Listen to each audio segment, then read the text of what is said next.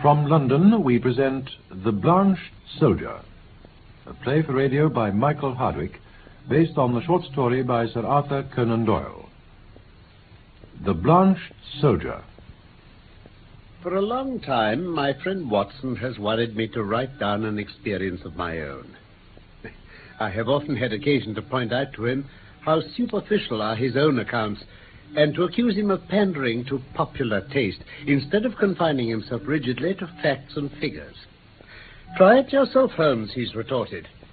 And, yes, I'm compelled to admit, I do begin to realize that the matter must be presented in an interesting way. I find from my notebook that it was just at that time, January 1903, soon after the conclusion of the Boer War, that I had a visit from a certain Mr. James M. Dodd. It is my habit to sit with my back to the window and to place my visitors in the opposite chair where the light falls full upon them.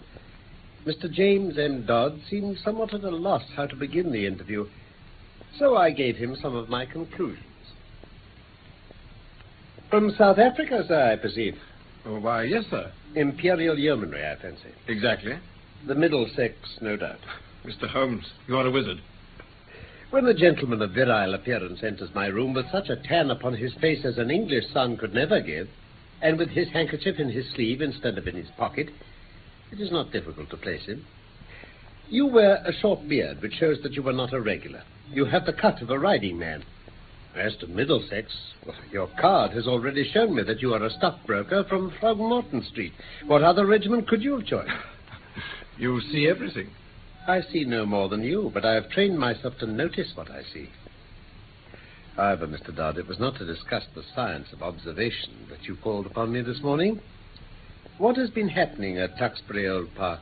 Mr. Holmes, How? My dear sir, there is no mystery. Your letter came with that heading.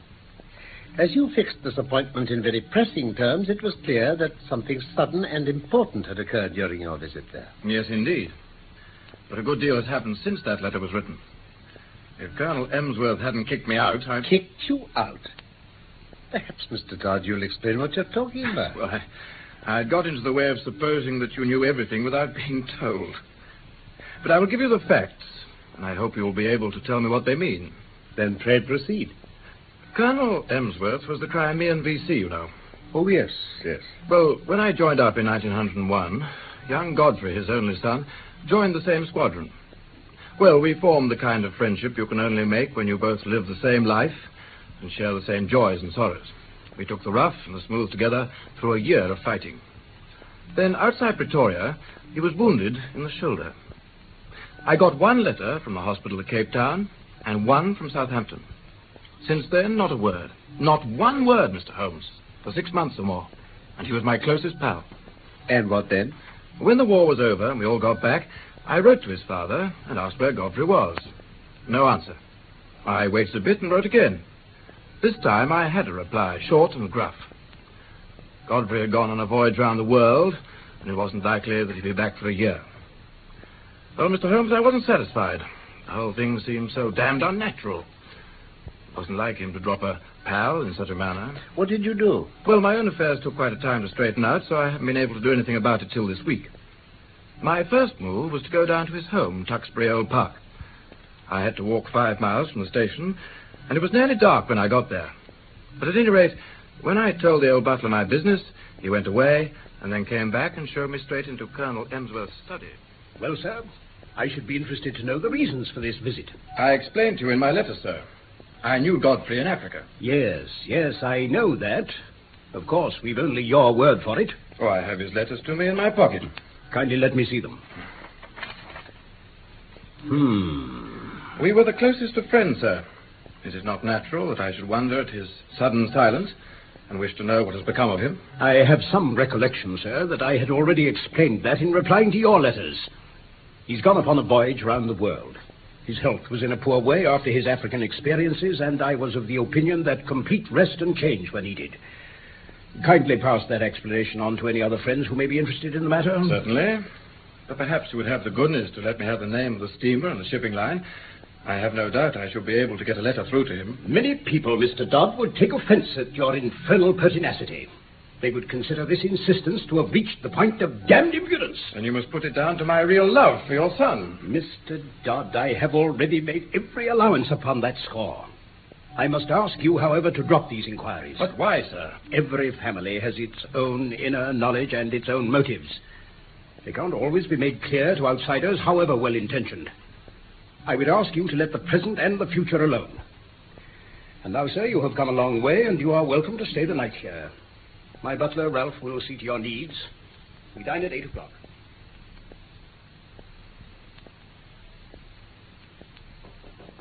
Come in.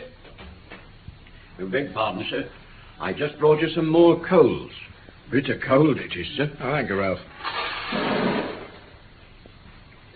There, sir. Now, sir, will there be anything more tonight? No, Ralph, that's all, thanks. Oh, before you go, there's just one thing. Sir? You've been in service here for a long time, I suppose. Oh, yes, sir. Me and the missus both. And you've known Master Godfrey for many years. Lord bless you, sir, my missus nursed him. You could say, in a manner of speaking, I'm his foster father. Really? Well, I can tell you'd both been very proud to see him in South Africa. He bore himself well, sir, I understand. No braver man in the regiment. He pulled me out once from under the Boer's rifles. Or maybe I shouldn't be here now. Yes, sir, yes, that's Master Godfrey. Courage, sir? Why, there's not a tree in this park he hasn't climbed. Nothing would stop him. Yeah, he was a fine boy, all right. And he was a fine man, sir. Was? You say he was? Look here. What is all this mystery about? What has become of Godfrey Emsworth? I don't know what you mean, sir. Ask the master about Master Godfrey. It's not for me to interfere. Let go of me, please, sir. Now, listen to me, Ralph. You're going to answer one question before you leave this room if I have to hold you all night. Is Godfrey Emsworth dead? I wish he was, sir. I wish to God he was. Well, after that, there seemed to be only one interpretation, Mr. Holmes. My poor friend had evidently become involved in something criminal, or at the least something disreputable, that had touched the family honor. His stern old father had sent me away for fear of some scandal coming to light. Well, that was what I thought just then. Your problem presents some very unusual features, Mr. Dodd. Pray continue. Well, after the butler had gone, I must have stood there pondering all this for some time. Then something made me look up. And there was Godfrey Emsworth. In the room? No, he was outside the window. It was a ground floor room. I'd left the curtains open. And there he was, looking at me through the glass. He was deadly pale. I've never seen a man so white. I reckon ghosts may look like that. But his eyes met mine, and they were the eyes of a living man. Did he give any sign? When he saw me looking at him, he sprang back into the darkness. Mr. Holmes, there was something shocking about that man. It wasn't just that ghastly face. It was something slinking and furtive, something guilty. It left a feeling of horror in my mind. I assume, however, that when a man has been soldiering a year or two with Brother Boer as his playmate, he keeps his nerve and acts quickly. Exactly. And Godfrey had hardly vanished before I was out of that window. I ran down the garden path in the way I thought he might have gone. It seemed to me that something was moving ahead of me. I called his name, but it was no use. When I got to the end of the path, there were several others branching in different directions to some outhouses. But as I stood there hesitating, I distinctly heard the sound of a closing door. It wasn't behind me in the house. It was somewhere ahead in the darkness. I knew then, Mr. Holmes, that what I'd seen was no vision. Well then, Mr. Dodd, what else did you do? There's nothing more I could do. I spent an uneasy night trying to find some theory to cover the facts.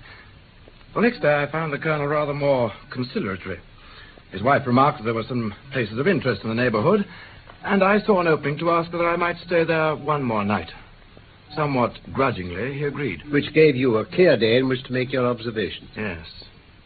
I felt I must explore the garden and see what I could find.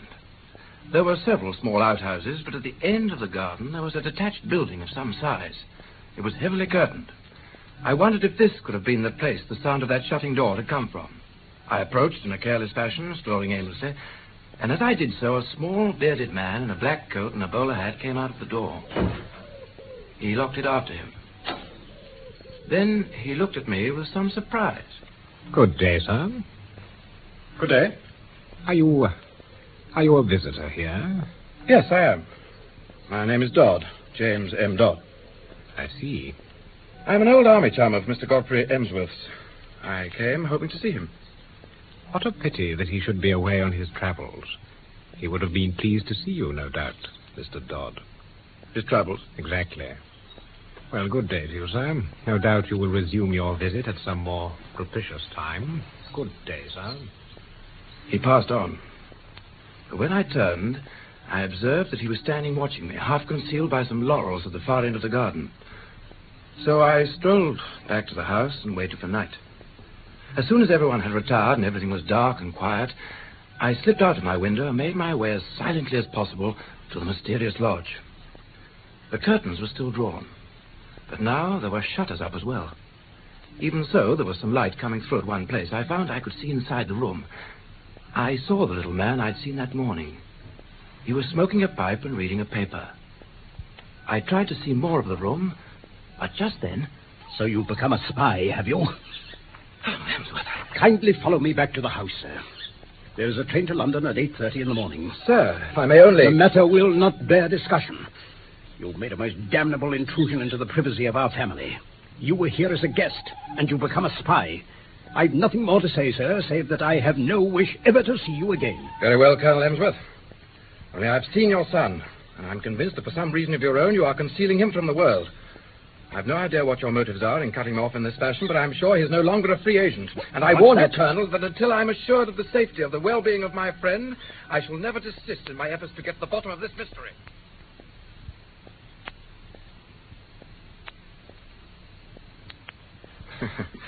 However, he didn't attack me, Mr. Holmes.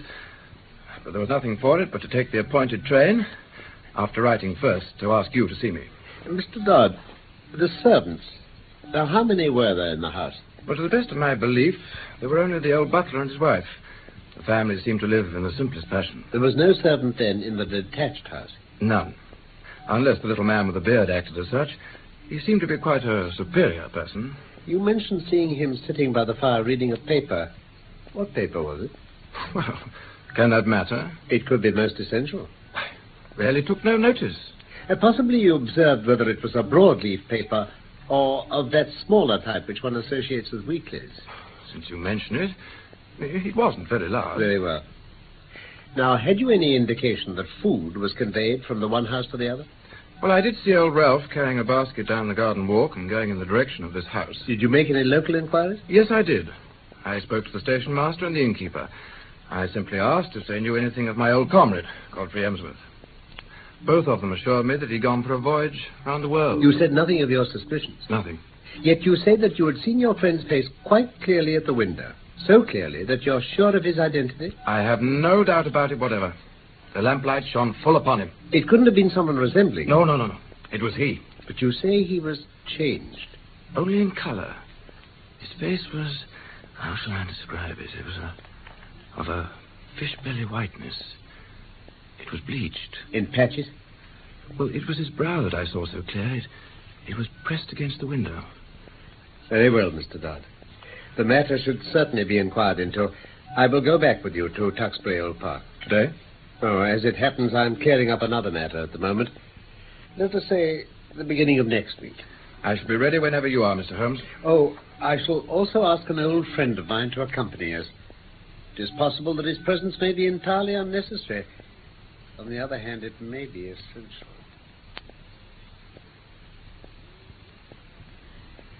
The narratives of my friend Watson have shown, no doubt, that I do not waste words or disclose my thoughts while a case is under consideration. In fact, my case was practically complete. When we arrived at the strange old rambling house, I asked the elderly friend who'd accompanied us to remain in the carriage unless we should summon him. I had not introduced him to Dodd, who seemed surprised, but asked no questions. The old butler, Ralph, opened the door to us. He wore the conventional costume of black coat and pepper and salt trousers, with only one curious variant. He had on brown leather gloves. He shuffled them off at the sight of us, laying them down on the hall table. I have, as Watson may sometimes have remarked, an abnormally acute set of senses, and a faint but incisive smell was apparent. I contrived to drop my hat to the floor, and in picking it up, brought my nose within a foot of the gloves. A curious, tarry odor was oozing from them. My case was complete at last. Beg pardon, sir. Mr. Dodd and Mr. Sherlock Holmes to see you, sir. Well, who the devil told you to do... What is the meaning of this? You, sir. Have I not told you, you infernal busybody, never to dare show your damned face here again? If you choose to enter here without my leave, I shall be within my rights if I use violence. As to you, Mr. Holmes, I extend the same warning to you. I am familiar with your ignoble profession. Ralph, telephone at once to the county police. Ask the inspector to send up 2 constables. Yes, sir. Tell him that there are burglars in the house. One moment. You must be aware, Mr. Dodd, that Colonel Emsworth is within his rights. On the other hand, he should recognize that your action is prompted entirely by solicitude for his son. I venture to hope that if I were allowed to have 5 minutes' conversation with Colonel Emsworth, I could certainly alter his view of the matter. What the devil are you waiting for, Ralph? Ring the police, I say. Going, sir. Nothing of the sort. Any police interference would bring about the very catastrophe you're dreading. Stand away from that door, sir. Colonel Emsworth, on this page of my notebook, I am writing just one word. Here you are, sir. Pray read it, and you will know what has brought us here. What? How did you know this? It is my business to know things. That is my trade. Then you forced my hand. If you wish to see Godfrey, you shall. But this is your doing, not mine. Mr. Holmes, what does this mean? You shall soon see, Mr. Dodd. Ralph? Sir? Go down to the garden house and tell Mr. Godfrey and Mr. Kent that in 5 minutes we shall be with them. Very good, sir. Very good.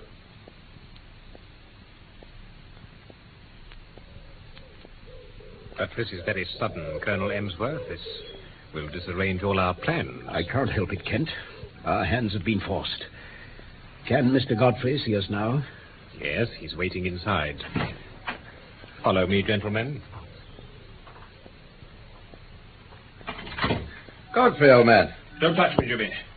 Don't come near. Yes, you may well stare. I don't quite look smart enough for B Squadron now, do I? What happened? Those white patches on your skin.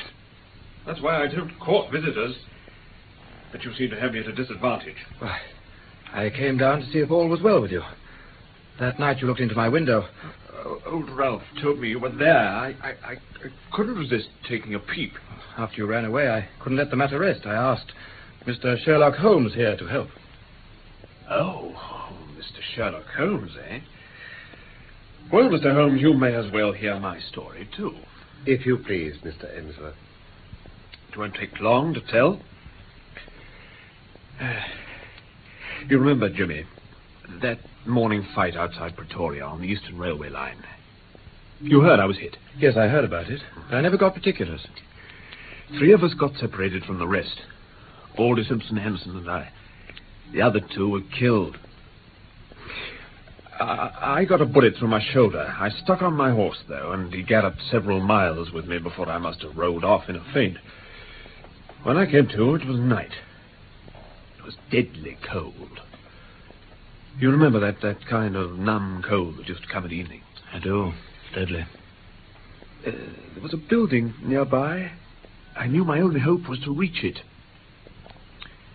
I have a dim memory of staggering there, and there was a large room with many beds in it. I just fell onto one of them and passed out. Lucky for you. Was it?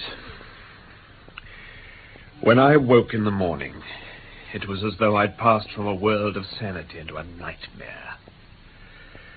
Standing in front of me was a dwarf-like man with a huge bulbous head. He was jabbering in Dutch and waving his hands. They were like horrible brown sponges. Good Lord. There were others behind him watching me. And as I looked at them, I realized that not one of them was a normal human being. Every one was twisted or swollen or disfigured in some way. And they were laughing at me. God, I can hear them now. Well, then that little beast laid his horrible deformed hands on me and began pulling me off the bed. My wound was bleeding, but he went on. He was as strong as a bull. I don't know what he was going to do, but an elderly man suddenly came in and shouted an order in Dutch, and the little monster moved away. This is fantastic. It's only too true.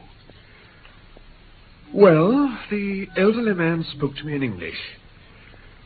I'm a doctor, he said. That shoulder of yours wants fixing out quickly, but, man alive, do you know where you are? A hospital? I said. Yes, he said. The leper hospital. You're lying in a leper's bed. My God. Now you have the truth, Mr. Dodd. Thanks to the British advance, I was in the General Hospital at Pretoria within a week. Apart from my shoulder, I seem to be all right. It wasn't until they got me home and I came here that these terrible signs began to appear on my face. I knew then that I hadn't escaped. What was I to do, Mr. Dodd? We had 2 servants we could trust completely. There was this house where he could live. Mr. Kent here, he's a surgeon, was prepared to stay and care for him in secret. Yes, but why? Surely a hospital... don't you see? It would have meant segregation for the rest of his life. To live forever amongst strangers without any hope of release. Even in these quiet parts, if one word had got out, he would have been dragged away to that. Even you had to be kept in the dark, Jimmy. But what I don't understand, Father, is why you've relented now. It was Mr. Sherlock Holmes who forced my hand with this scrap of paper. He wrote 1 word on it, leprosy. After that, I realized that if he knew so much, it was safer that he should know it all. So it was.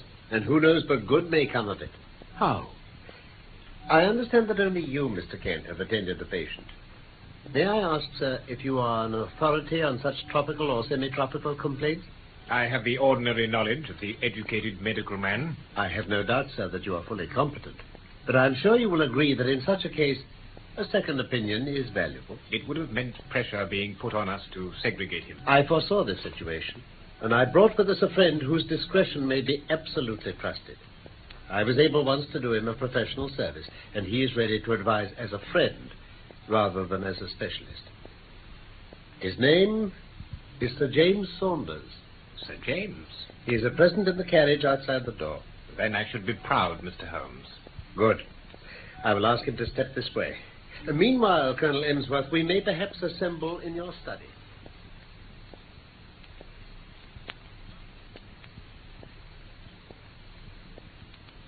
My invariable process starts upon the supposition that when you have eliminated all that which is impossible, then whatever remains, however improbable, must be the truth. As this case was first presented to me, there were 3 possible explanations of the seclusion or incarceration of this gentleman in an outhouse of his father's mansion. There was the possibility that he was in hiding for a crime, or that he was mad and they wished to avoid an asylum, or that he had some disease which caused his segregation. I could think of no other adequate explanations. The criminal solution would not bear inspection.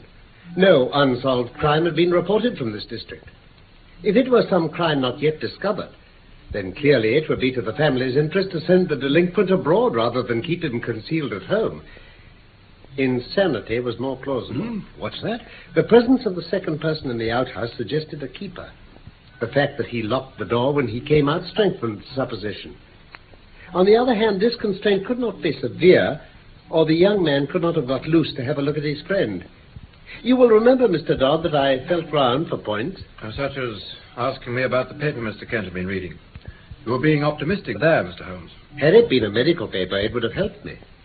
It is not illegal to keep a lunatic upon private premises so long as there is a qualified person in attendance and the authorities have been notified. Then why all this desperate desire for secrecy? So you had no theory to fit the facts again? There remained a third possibility. Rare and unlikely as it was, everything seemed to fit into it. Leprosy is not uncommon in South Africa. Bleaching of the skin is a common result of the disease. By some extraordinary chance, this youth might have contracted it. His people would be placed in a very dreadful position, since they would desire to save him from segregation.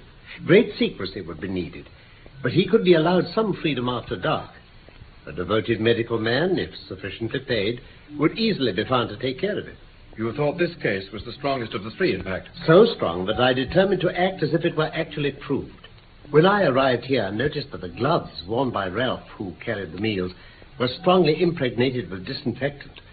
My last doubts were removed. A single word showed you, sir, that your secret was discovered. Yes, I see it now. But tell me, sir, why did you write it down instead of saying it? That was to prove to you that my discretion was to be trusted. I thought as much. Here is Sir James. Well, sir, let us know the worst. It is often my lot to bring ill tidings and seldom good. This occasion is the more welcome, Colonel Emsworth. It is not leprosy. Not? What is it then, Sir James? A well-marked case of pseudo-leprosy, ichthyosis. It's a scale-like affection of the skin, unsightly, obstinate, but possibly curable, and certainly non-infective. Then heaven be thanked. But surely if he got it from contact with those leper fellows... No, not from them. A coincidence. Remarkable, but a coincidence. Coincidence, my dear Sir James? Are we assured that the apprehension from which this young man has suffered since his terrible experience may not have produced a physical effect simulating that which it fears? May there not be subtle forces at work of which we know very, very little?